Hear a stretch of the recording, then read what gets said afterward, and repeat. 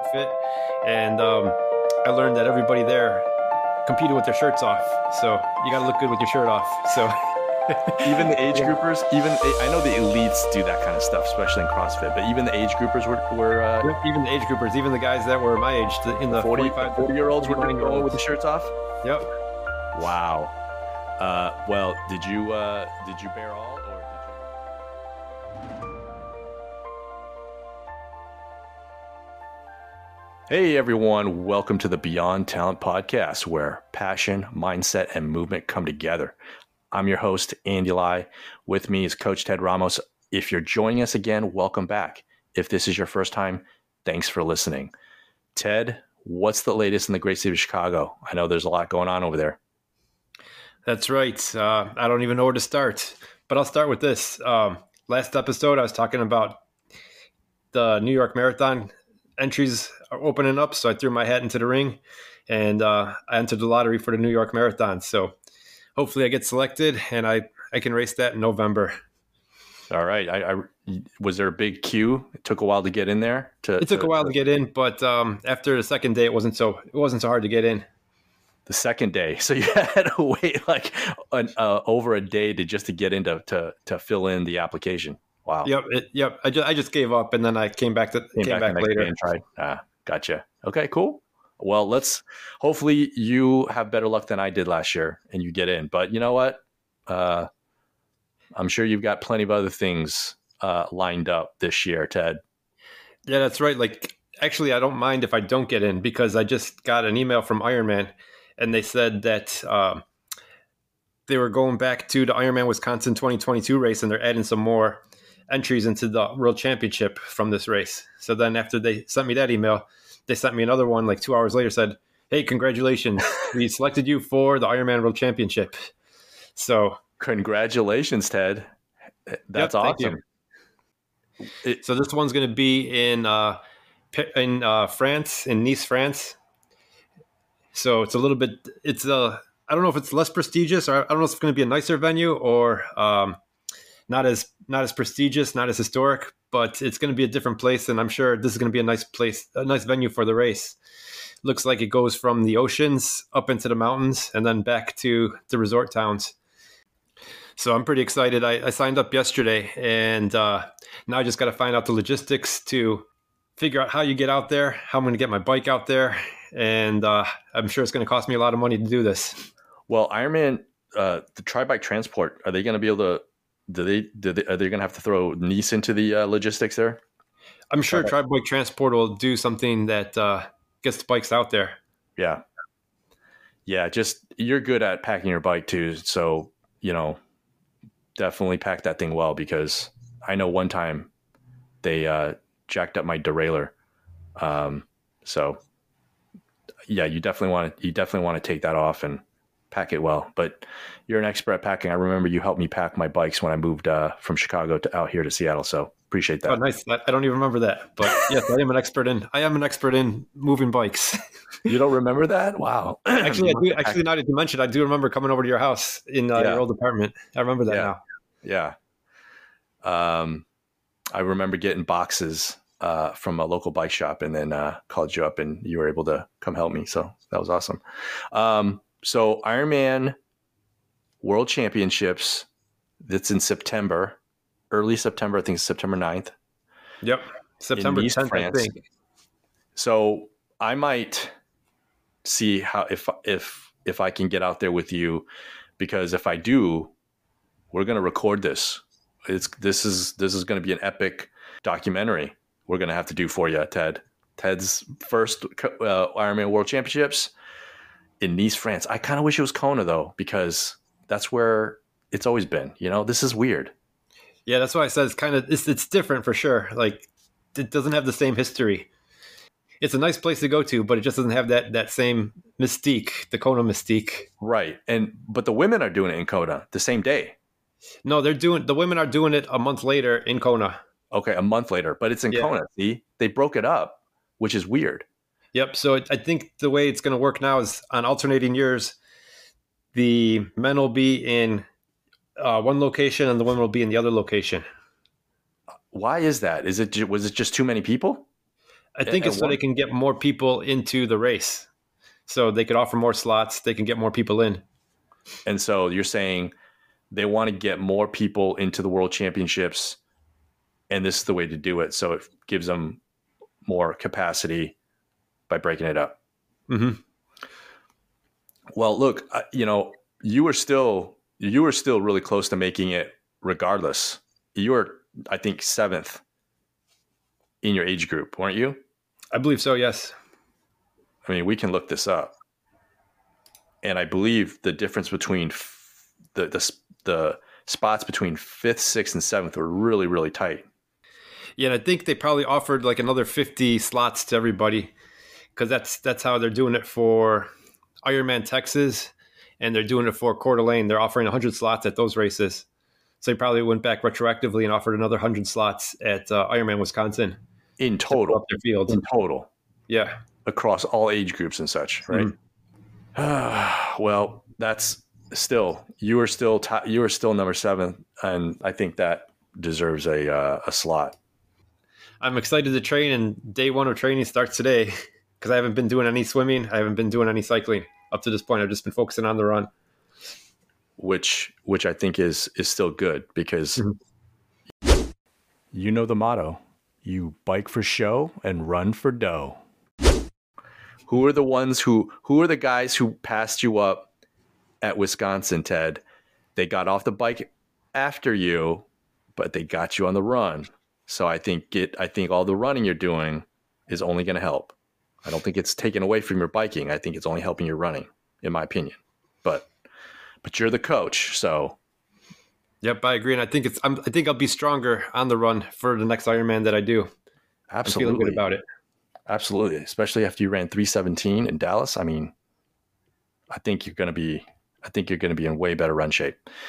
If I can make it out there, we're going to have to do a video documentary. Going to have to throw this out on YouTube, let everybody see the journey into Nice World Championships and see what happens. So more pressure, Ted. More pressure. Do you like it? You like the pressure? Sounds good. I like the pressure. Pressure makes diamonds, right? Yep. All right. What else is happening, man? That's big news. What else is happening over the last couple of weeks? I know you haven't just been sitting on the couch eating potato chips. Well, I have been enjoying some potato chips, but I've also been doing some new exciting races. So I've told you about how my quest this year was to try out a whole bunch of different running competitions, right? Yep. So the first one was a marathon. I've never done a marathon before, so I did a marathon 2 months ago. I've never done a track meet, so last month I did a track meet. And I ran a mile on the track, on the boards. And then the week after that, I went out and did a 10K trail run. I've done trail runs before, but it's the first one in a long time. So looking for something new and different, I found this event called HYROX. And HYROX is a sport that combines functional training exercises interspersed with one kilometer runs.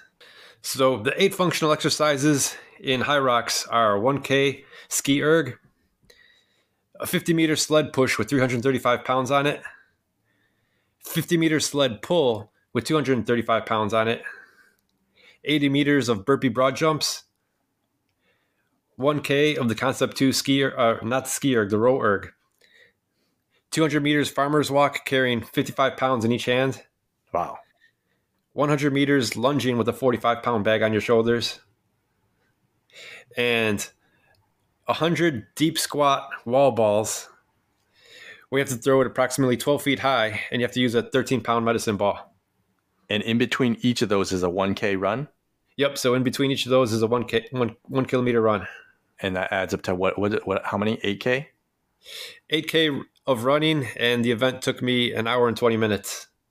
Wow. I mean, 350-pound sled push and then 235-pound sled pull.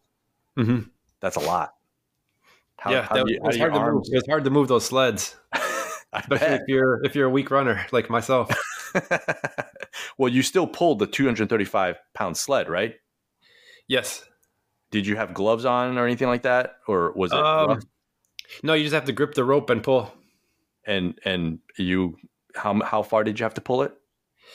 So they said it was broken up into 4 by 12 and a half meters. It seemed a lot longer than that to me. It seemed a lot longer on race day, but they said it was a total of 50 meters. And you break it up into 4 sections of 12 and a half meters. Man, that's a, yeah, I bet you were pretty sore after that event. Yep.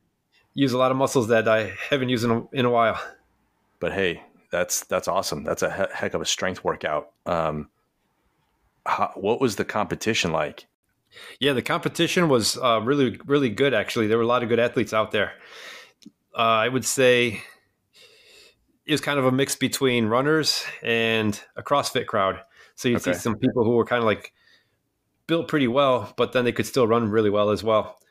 Yeah, so not too big, but looked strong and looked strong, looked fit.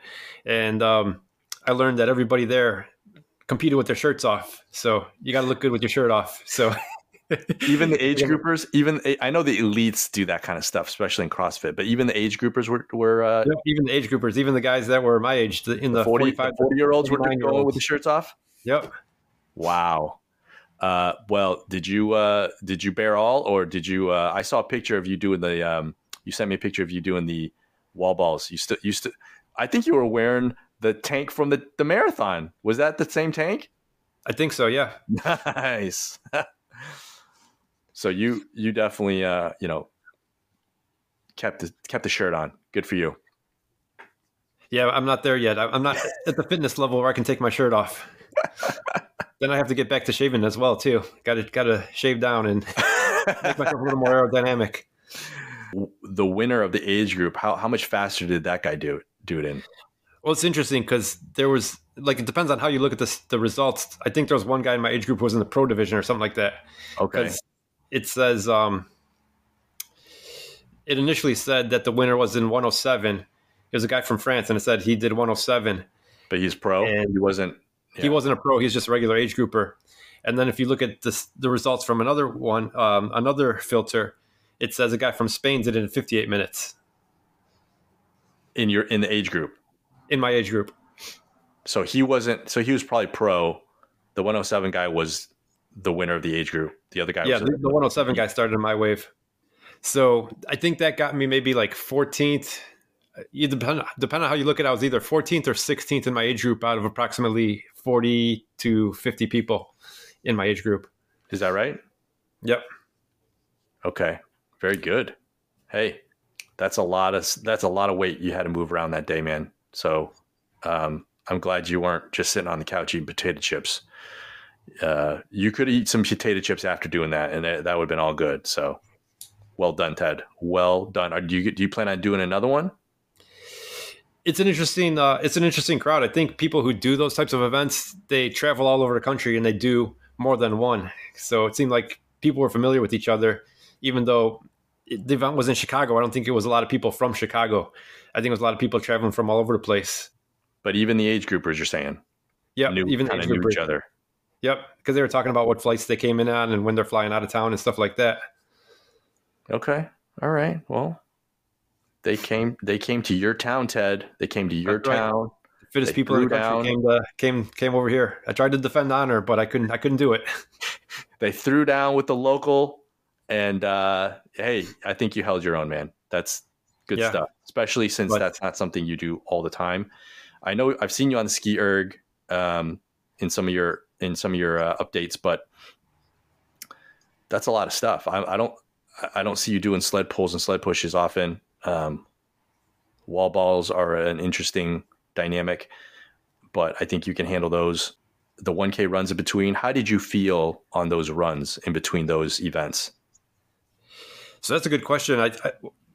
I'd like to analyze it from the coach's point of view and say, how was my pacing for those 1K runs? Okay. So I looked at it, and the first 2 kilometers were done pretty fast. I would say it was done at like my 10K pace.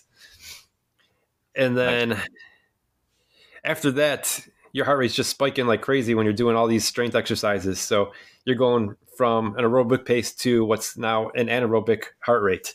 So then you get out there and not only your muscles burning and your muscles are sore and tight, but your heart rate's also skyrocketed. So then you got to get out and run. So then I found that for kilometers 3 through 8, the pace kind of came down to what my marathon pace would be. So it's probably running like 7:30 miles at that point, 7:30 to 7:40 for my mile pace. I mean, my Okay. kilometer pace. Yeah. So looking at my heart rate, it was at 90% of my max for the entire event. I looked Wow. at my zones. I spent less than 1 minute in zones 1, 2, and 3. I spent 58 minutes in zone 4 and 23 minutes in zone 5. That's a lot. That's a So lot. it's as intense as a cyclocross race or a 10K run or anything like that. Yeah, but in a 10K run, you're gonna finish that 10K in under an hour. You've Mhm. just spent over an hour in zones 4 and 5, which is pretty intense. Yeah, Uh, and I would liken it to a cyclocross race where you keep crossing over into that zone 5 and keep redlining it, and then you have to kind of recover while you're still trying to go hard. yeah, There's no time for recovery. There's no easy spots. you didn't find points of recovery during the run and the different events. Not at all, because you have to go from one event to the other to the next as quickly as possible. So even when you're running through the transition from run to sport, you still got to kind of move fast. You can't Yeah, just take a break if you want to do well. yeah. In these events like this, it's all about pacing, though. It's all about Mm-hmm. pacing. So you Yep. don't burn out, you don't explode, and just blow the engine. Because I remember back in the day when I was doing CrossFit and I had entered in a CrossFit competition, you had to pace yourself. You had to know that you couldn't go beyond a certain point. Otherwise, you were just going to put yourself in a deficit, and you recovering from that would be worse than just slowing down a little bit. Is that kind of how you felt? You just had to pace yourself, but even with your pacing, you still were in zone 4 and 5 all that time. So I think that's a testament to your fitness. Yep. Absolutely. Like there was I always had to bring it down on the runs. Like I always had to say, okay, let's make sure we settle in. And I think the aerobic events were what helped me the most. So you start off with the run, and then you go into ski erg, and then you run again. So I was able to kind of settle into the race, and then redlining through the sled pushing and the burpee broad jumps, and then you bring it back to the aerobic part where it's run, row, run. So now I was able to kind Mm, of like settle in again, relying on just the aerobic system until you nice. get to those last three where you do the farmer's walk, the lunge, and the deep squat wall balls. So how did you fare on the run on each of those 8 1 kilometer runs in comparison to the others? Do you feel like you were one of the faster runners, or were all those other guys pretty fast too? So it's a pretty good question. When I went into the event, I thought I would be one of the faster runners. But when they said go, I realized I wasn't one of the faster runners there, and a bunch of guys just ran off in front of me. So I was thinking, all right, they probably don't know how to pace themselves. I'm going to catch up to them later.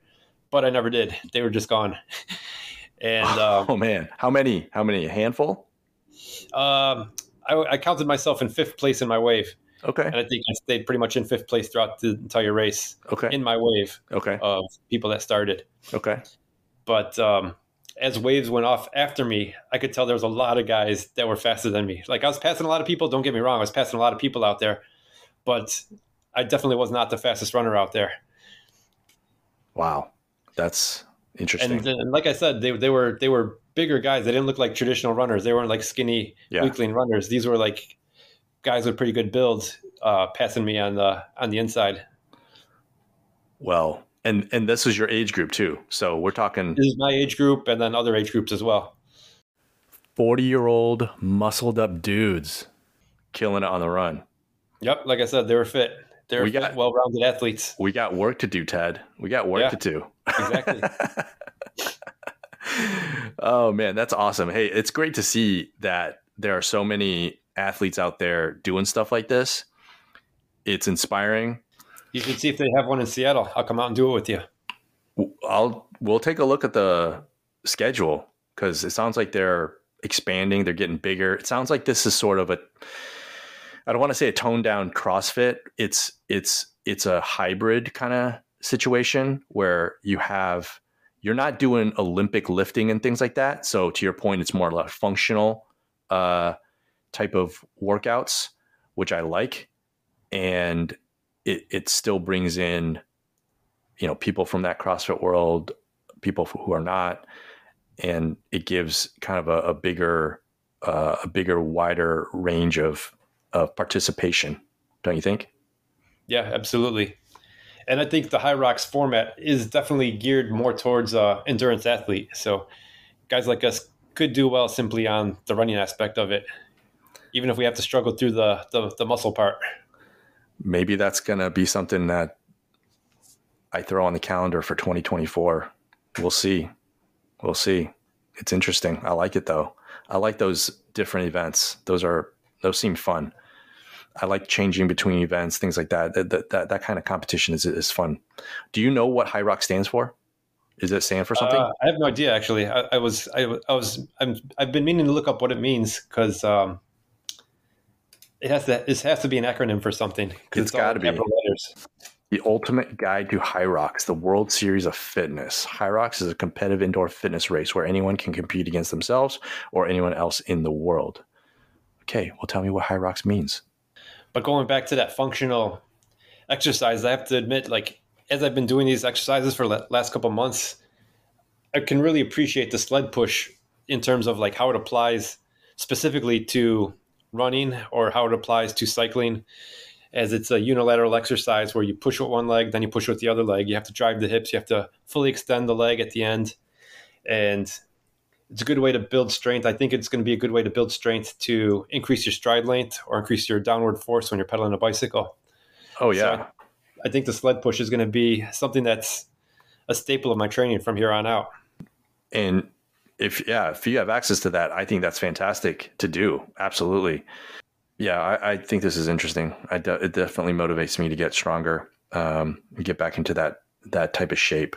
I'm definitely not near that shape at this point in time, but I think keeping your strength as you get older is important, and maybe not to the extent of some of these dudes that we're seeing here.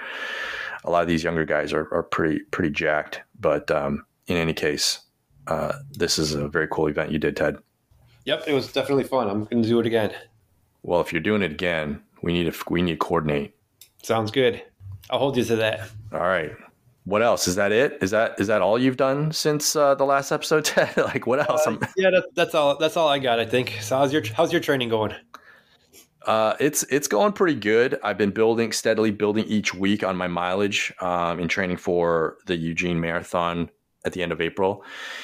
My strength routine hasn't been keeping up as much as I'd like. I've sort of been substituting my strength routine with a weekly Brazilian Jiu-Jitsu class.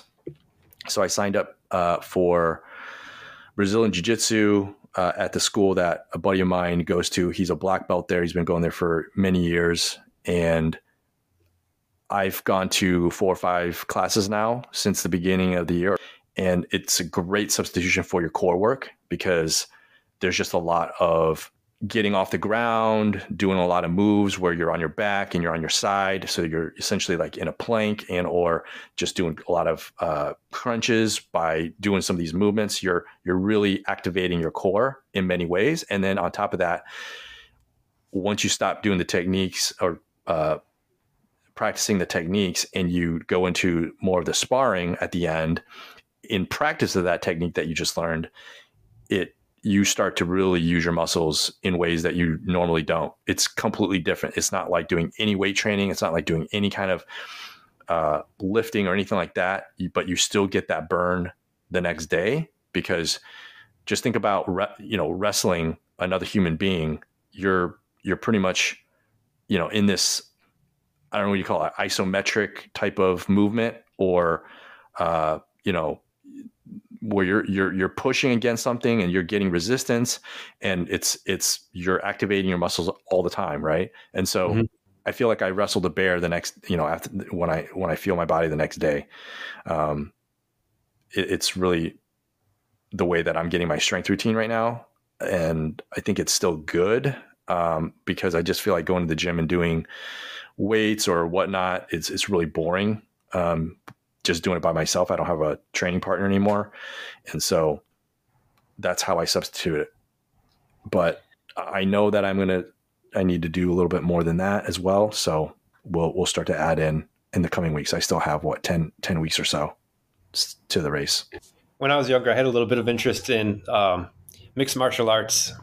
But let me ask you this: do you get punched or hit when you do this stuff? No, there's no punching. It's Brazilian Jiu-Jitsu is grappling. You're on you do a lot of technique on the ground, and the rules around Brazilian Jiu-Jitsu don't include striking or anything like that. So you're really learning grappling techniques. Obviously, it's a huge foundational base when it comes to MMA, though. So as things go to the ground, those techniques become relevant. Obviously, when you're still on the ground, you're rolling around and you're fighting, you can still strike. And that's what you see in MMA because that's the rules allow for that. But if you're just doing, say, Brazilian Jiu-Jitsu competition, there's no striking at all. It's all just grappling. Now there's gi and there's no gi. With gi, you're obviously wearing the gi and it mimics clothing like in the real world. So you can grab onto the gi as part of that. So it's like if you can grab onto somebody's jacket or their collar or their sleeve on their shirt or things like that. I like doing gi. I've only been doing gi jiu-jitsu for that reason. No gi is good as well. No gi is more applicable to say MMA because in MMA you don't wear a gi and generally you don't have very minimal clothes. So you're not doing the techniques where you're grabbing onto clothing and things like that. Interesting. So I think how many times a week do you do this? So I've been doing it about once a week, typically on my rest days from running. Monday nights, there's a class, and that class it's actually not the beginner class. The beginner class is on Thursday nights, and I probably should go to that at some point. But I've been jumping in. I call Monday nights the Lion's Den because it's like full of brown belts and black belts for the most part. There's still a mix of blue belts and some purple belts, but my buddy goes, my friend Mike Lambert, who's a black belt at Kindred Jiu-Jitsu, he goes there on Monday nights often. And so I like to go there. In fact, he did the instruction last Monday. It was really good. In fact, the guy that I was paired up with was commenting how Mike was such a good instructor. And Mike typically doesn't do the instruction on Monday night, but he shows up. And it was interesting because I was telling him later, I'm like, hey man, you're getting some good feedback here. Keep on instructing, or, keep up the coaching there. So. Nice. That's going to lead into the next subject. But before we go to that one, I want to ask you, do you feel like you need to do any training to train for Brazilian Jiu-Jitsu? Like, do you feel like you'd be better if you did some gym work, or because I would imagine you've got a lot of pressure on your joints and things like that when you're trying to prevent people from putting you in joint locks. Yes. So, when you're training, you obviously have to know the pressure you're applying. And so typically the more advanced you are, you're very cognizant of how much pressure you're applying. So generally white belts are less attuned to that. And so they might put more pressure than they need to. And so you got to be careful. But everyone I've worked with have been very sensitive to how much pressure they're applying when you're doing these techniques.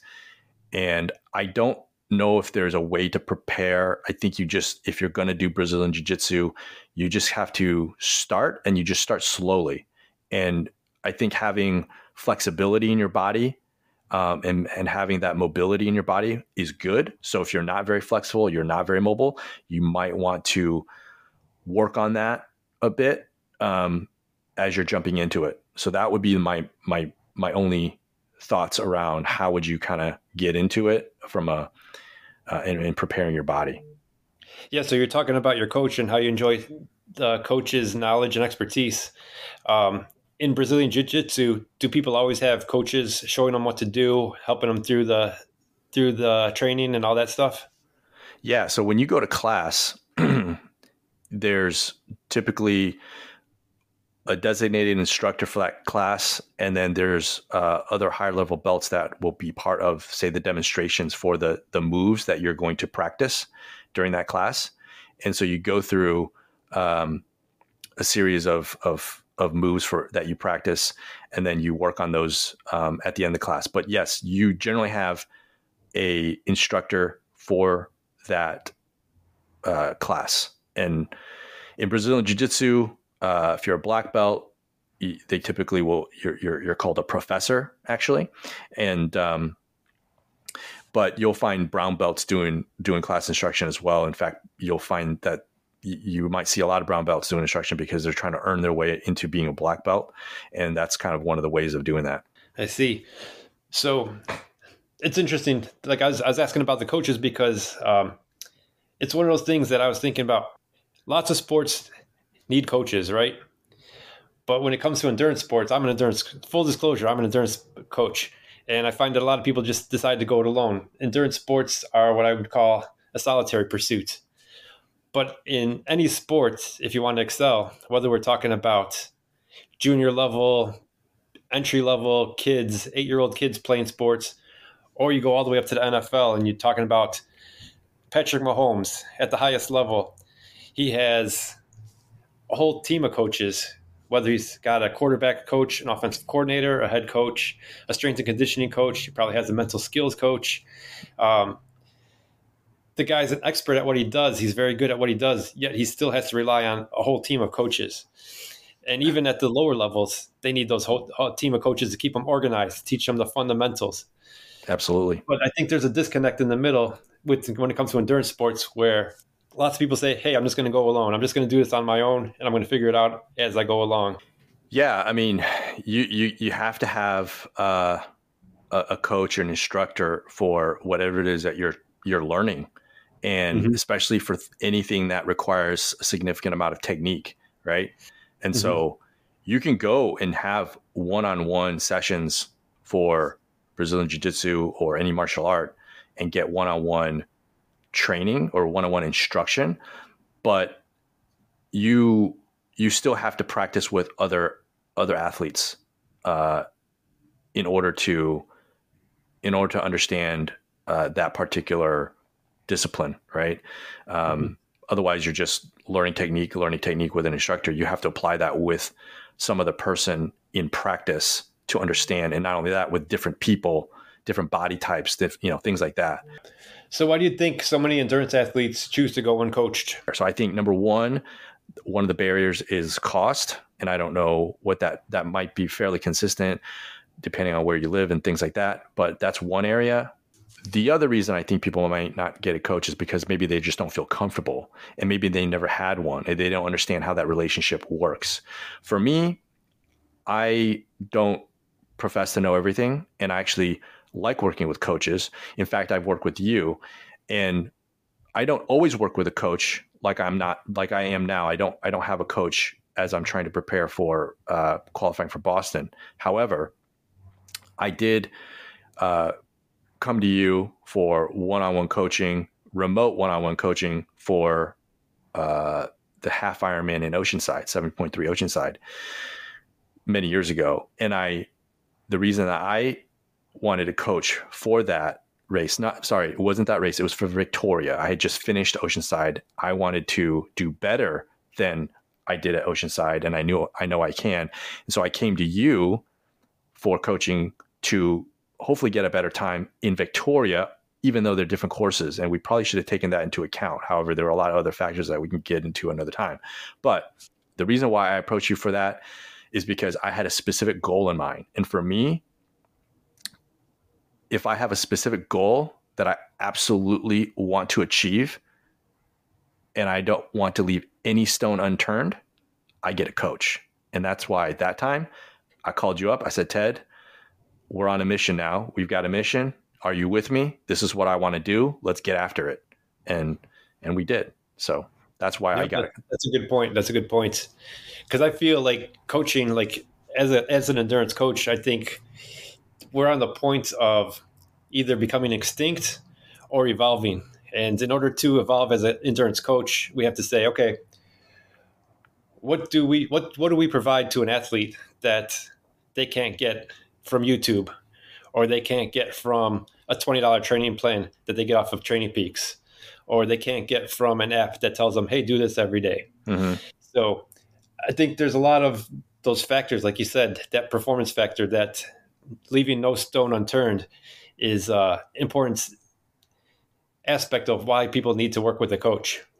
And my wife is in education, and she's currently taking her board certified exams or classes for becoming a certified educator. She's already been a teacher for 20, 25 years, but she needs to take this class to, I guess, elevate her knowledge in the subject and to bump up her pay scale.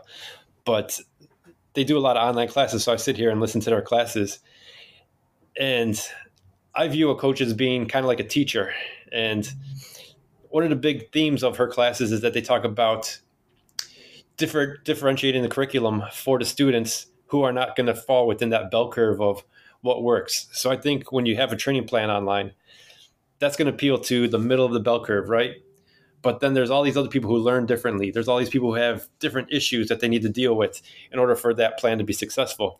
And if you don't make those adjustments for those people outside of the bell curve, then they're not going to be successful at their race. Good point. Even within the bell curve, Ted, I think you still get marginal gains in that. I don't know if these $20 training plans or something you see off YouTube is going to really help somebody. Obviously, if they're coming off the couch, anything's going to help them, right? So Yep. if you go from zero, you throw in any kind of plan off of anything, you're going to see a gain.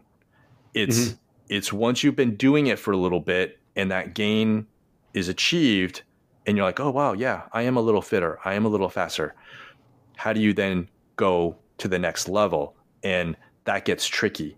And I think that applies across the entire curve. Yep, absolutely.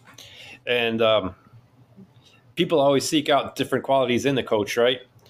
Like, what would you say was the key quality that you sought out in the coach? That's a great question.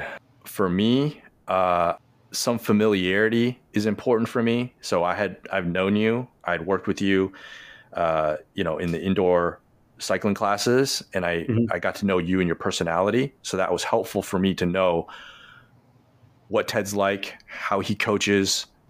You need somebody that kind of complements your own personality in a way. You need somebody that you need someone who's kind of like the yin to your yang, if you will. You know what I'm saying? So Yep, for absolutely. me, I'm pretty motivated. I'm pretty driven in many things that I do, and I want somebody who can calm me down. Like, I felt like you have that temperament that kind of calms me down, and that worked with me. And not only that, I know your attention to detail. I know, you've also been there as an athlete, and that's one thing that I look for as well. I want a coach. If I go to get a coach for anything, I want to know that they've been there. Where I'm trying to get to, I want to know that they've been there, because I honestly don't know how you coach somebody to get somewhere if they've never been there themselves.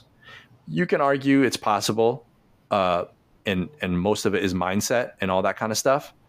But for me, I like somebody who's got the experience and has the right personality, and that understands, kind of where I'm trying to go.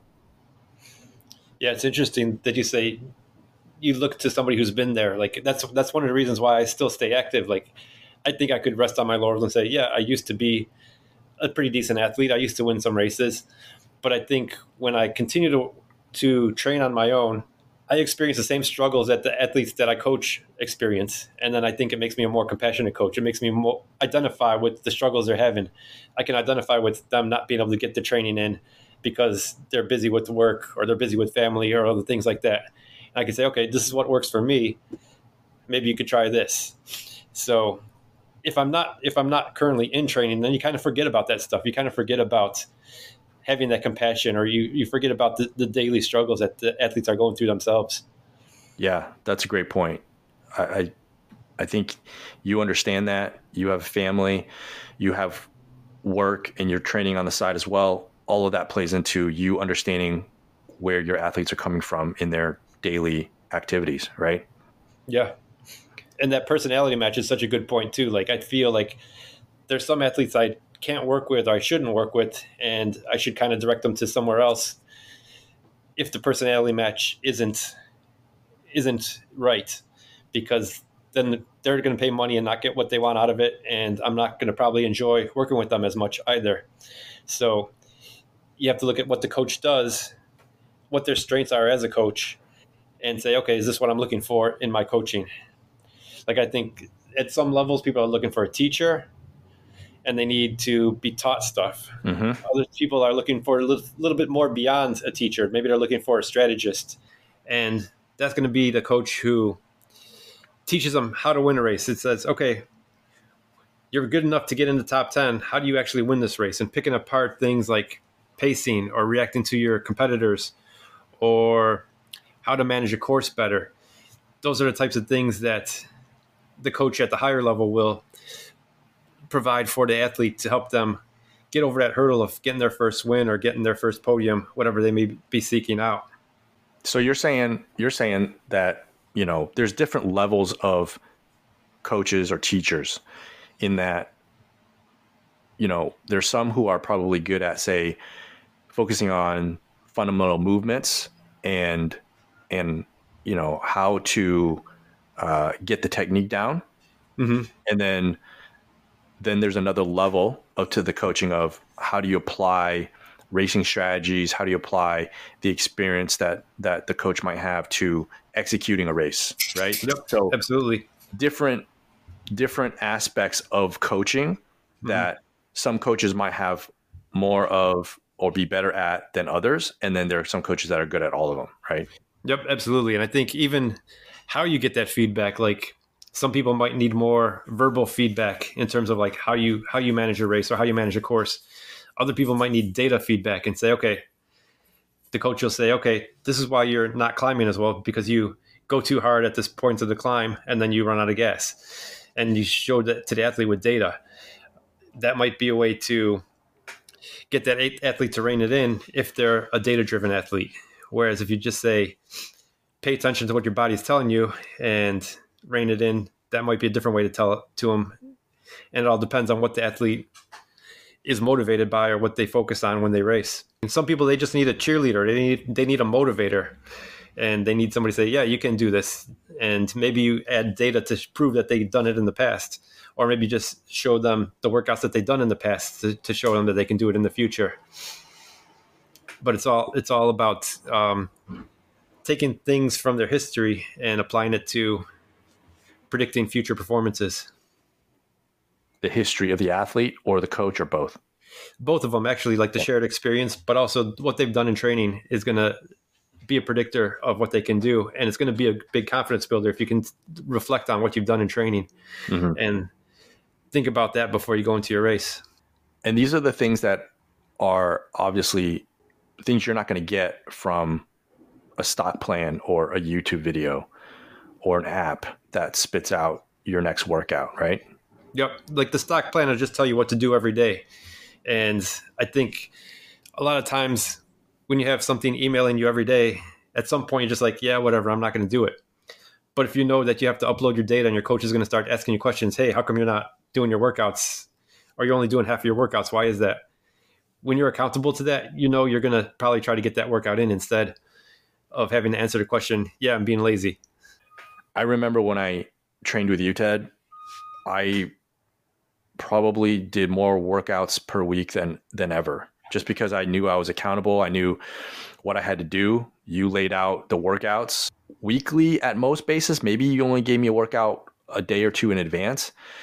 And I stuck to those for the most part. I remember I never swam twice a week, every week throughout training like I did for that race, because that was an area of weakness that I wanted to focus on. And I got in, I would say 90% of that, of the workout plan that you gave me. When I look back at that and I think about what I was thinking prior to the race, and I look back at all those workouts I did, it gave me confidence. So I was like, well, I put in the work. So now it's time to execute. Yep. And that's what the training does. The training is what gives you the confidence. And once you see that, you don't have to prove it anymore in training. You say, okay, I'm just going to save it until race day. And then you just bring it all out on race day. So let me summarize a little bit. in terms of kind of the different components that, or different roles that a coach might play, right? We talked Mm-hmm. about sort of the teacher role in terms of teaching you technique and fundamental skills. You've got the strategist in terms of race execution and pacing and nutrition strategies, things that come with experience and kind of the know-how of how to do it, how to apply it in the race. You have that role of motivator, cheerleader. You have that role of communicator. That's a really strong attribute that I think a coach needs to be good at is how to communicate with their athletes.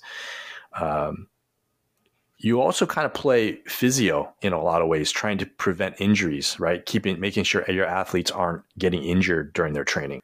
You have to hold back their ambition sometimes. Like they're super motivated and they want to do everything hard. And sometimes they say, hey, we got to slow it down a little bit. We got to make sure our hard days are hard and our easy days are easy. Yeah. And I think that's something that you probably run into a lot with triathletes, because triathletes are very type A. You know, they want to do all three sports and they want to do it well.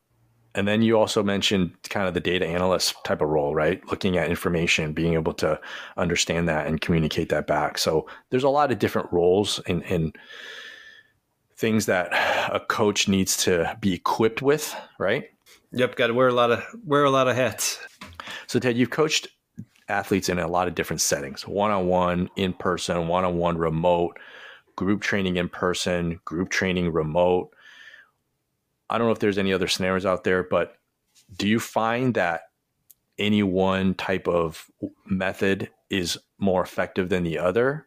And or have you found ways to adapt certain methods to make it as effective? Yeah, it's a good question. And I think it all depends on the athlete's personality, what they're seeking out from that training. And like you said, what their financial obligations are at the time, or how much extra cash they have to allocate to this sport. And I would say you could break it down into like the beginner athlete, the intermediate athlete, and the advanced athlete. And I would say for the beginner level, they don't necessarily need to work with the coach one-on-one all the time. They're probably going to be better off working with the group, because the group's going to be a social aspect to it. And they'll have fun training with other people. They'll be motivated by training with the other people. And those people will probably be their friends for life, most likely. Like I find that whenever I do training groups, the first year people always attach to those other first year people, and then they become training partners for life. But I think that social aspect is what really draws people into it initially.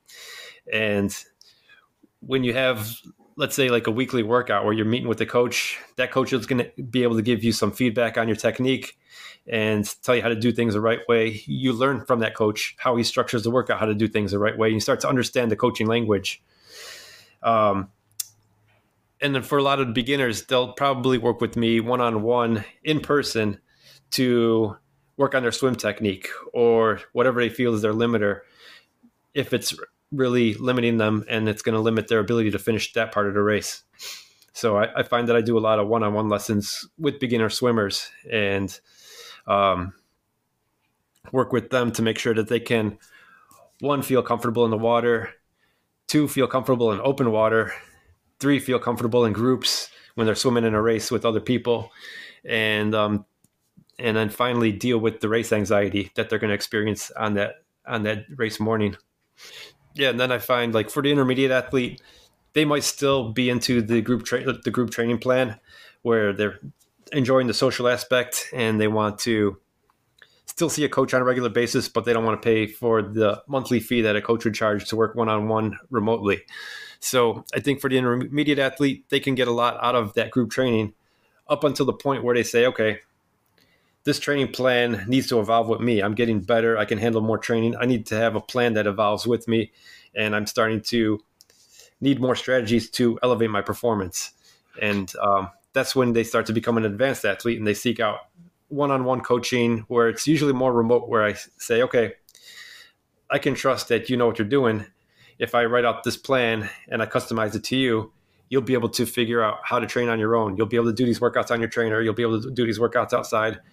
The key there is communication. They upload their data.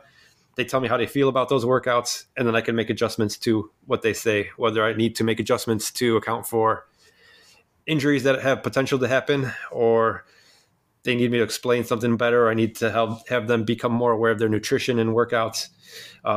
That's the key elements of conversation or communication as I work with the higher level athletes. Do you have any good examples with athletes where you had to make adjustments or, things that kind of pushed you as a coach? Yeah, I got a lot of examples actually. There was one athlete I remember working with who was a pretty good Cat 4 cyclist, and he came to me because he wanted to upgrade to Cat 3, and he wanted to start winning some races. This guy was built like a climber, and in this area, it's all criteriums that focus on sprinting at the end. So there was a lot of elements to coaching this guy to take him to the higher level. First of all, we had to seek out races for him that were very specific to his strengths and weaknesses. So doing flat criteriums that end in a sprint were not going to be his bread and butter. We had to seek out road races that were longer. We had to seek out races that had lots of climbing in it. So then that could separate out the heavier riders, and then he'd have a better advantage climbing up those hills. So thinking about his race schedule was a key factor in planning out his season. And even when he did those criteriums, we still had to make sure that he worked for his teammates to build favor with them. So then when they go out to those hilly races, those same athletes would be willing to work with him so he could be successful at those races. So thinking about the team aspect was important there. Another element that challenged me with this athlete was he gave me a book. He said, hey, I've been reading some stuff, and I don't have time to analyze all this stuff, but here's a book about how a coach from the Eastern Bloc in Russia trains athletes. And they just translated it to English. I want you to read this and apply this idea to me. So it was a book about block periodization, which is a little bit different than traditional periodization. And this coach used it to train rowers to gold medals in the Olympics. And it's all good stuff. It's all really good stuff, highly influential. And once I learned this stuff, it was highly influential in my coaching as well. But I had to digest the information of this coach and start to develop a plan that would work for an athlete who's aspiring not to the Olympics, but to become a winning Cat 3 cyclist. So that's interesting that he gave you a homework assignment, Ted. That's right. He gave me this obscure book, and I had to digest the information and process it and figure out how could I apply it to this athlete. And as a coach, I like to learn new stuff. I like to learn new things. And anytime you learn something new, you're going to say, okay, what can I take from this that I can apply to my other athletes? That's awesome. That's a great story, Ted. But we are out of time for today. I feel like the second half of this episode has been a coach's corner in itself. And with that said, I'm going to hand it over to you to sum things up. All right. Thanks, Andy. So everybody will need a coach at some point in their endurance career. The coach is going to provide the athlete with the roadmap to get to where they want to go. They're going to help you figure out what you're capable of, lay out the map, and show you the steps you need to take on your journey. Then as you get further along in your journey, they're going to formulate the strategy that you need to execute on race day to be the best version of yourself. Before you hire a coach, I recommend you consider 4 things. First, what personality traits are you looking for in a coach? Some people need a cheerleader who's always positive and lifting you up. Some people need a drill sergeant who's direct and in your face. Second, what do you need as an athlete from the coach? Some people need someone who's going to hold them accountable or just keep them organized. Some people need a coach that's focused on the fundamentals, and some people need a coach that's going to provide high-level strategy. The third thing to consider is that you should look for a coach who teaches on your level. This will differ whether you're a beginner athlete, intermediate, or a professional. The last point to consider is the coach experienced in the area that you need the most help. Don't assume they're an expert in everything. Ultimately, a coach will accelerate your learning curve and get you to where you want to go faster. I love it. Thanks, Coach. And that's a wrap today. For the listeners out there, if you made it this far, we hope you enjoyed it. We do want you to know that we're working on a list of guests to bring on to future episodes to give you a rich experience in elevating your passion, mindset, and movement. So stay tuned for that. We hope you'll hit that follow or subscribe button and join us in the next episode. Until then, get out there and get after it.